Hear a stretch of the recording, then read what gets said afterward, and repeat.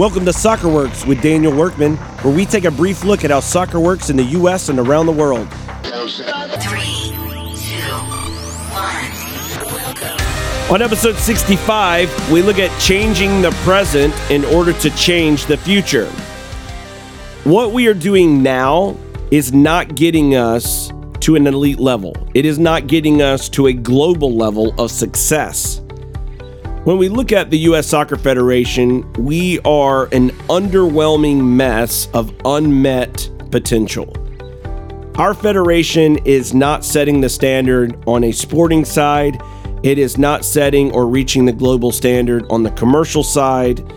We have this massive potential as the greatest sports economy on earth, and we are nowhere near realizing its potential. FC Barcelona has looked at the U.S. market and decided to invest, and they have even put an office in Manhattan. La Liga is looking to schedule a regular season match right here in this country.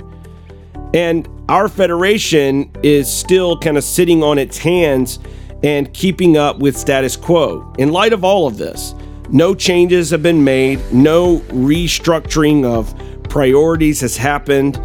Our federation is still dead set on being married to this system and structure of Major League Soccer and propping up and supporting Major League Soccer.